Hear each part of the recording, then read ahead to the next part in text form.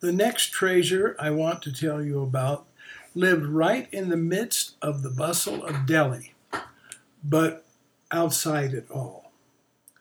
One morning, my friend Shamlal Sharma said he wanted me to meet a special person, a woman named Jugavati, who was the sister of a famous Vaishnava guru of Vrindavan. So off we went. Sharmaji was a man of very modest means, with whose family I always stayed when in Delhi, sleeping in their living room. So I was surprised when we arrived at a three-story mansion in a new and prosperous neighborhood. The surprises did not end with that. As we went up the two flights of stairs to the third floor, Sharmaji explained to me that Jugavati had been a very wealthy woman, but several years before had given everything she had to her daughter, with the understanding that a house was to be built with a temple of Radha Krishna on the top floor, and that full temple worship should be offered there daily by a priest. All she asked for was a place to live in the temple room itself, so she could see Sri Radha and Krishna all the rest of her life.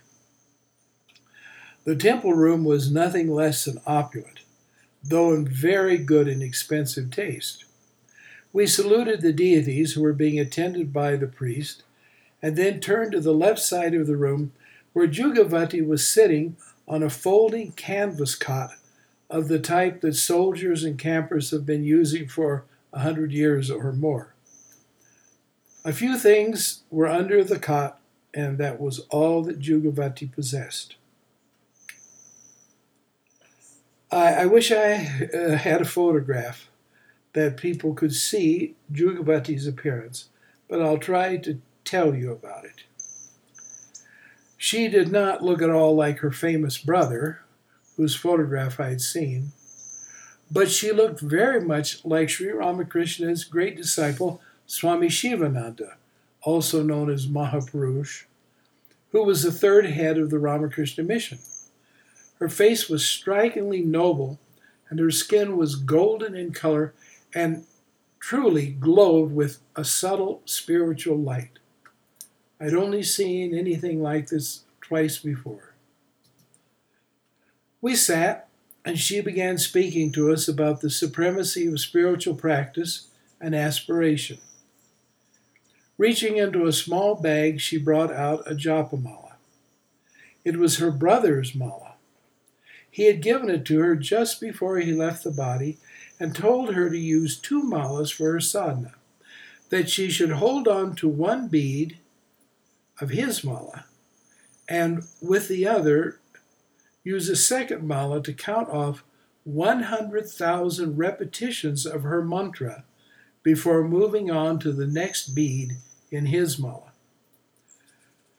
When she completed his mala, she had actually done 10,800,000 repetitions of her mantra. And it had worked.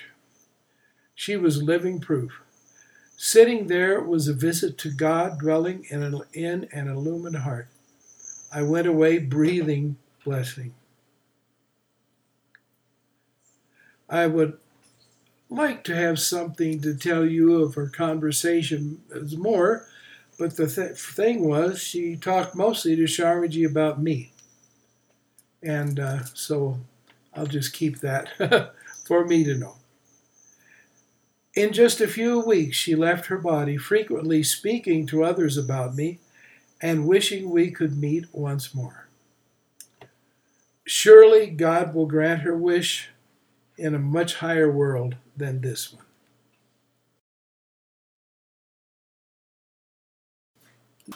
I want to tell you very briefly about the saint that I just call the Vishnupur train platform Swami. Because again, his name too, I don't know. And I'll have to tell it to you briefly because our encounter was so brief. Vishnupur is a town in Bengal.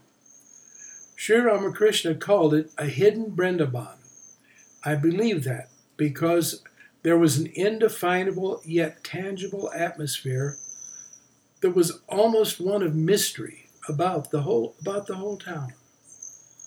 Vishnupur did not have a train station, just a big cement platform in the midst of the tracks with benches in the center. I was sitting there in the early evening while it was still light. My sannyasa guru, Swami Vidyananda Giri, had been asked to take over the administration of a village school in the Bankura district, and we were going there accompanied by the headmaster of the Lakhanpur school and the future Swami Bhumananda Puri. As we sat there in silence, a sadhu dressed as a Vaishnava Swami came walking from the right, stopped in front of me, and began speaking.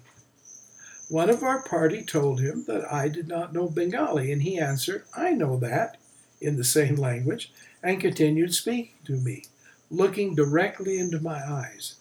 A steady current of peaceful bliss flowed from him into me as he spoke. A couple of times he was told again that I did not speak Bengali, but he didn't even acknowledge it.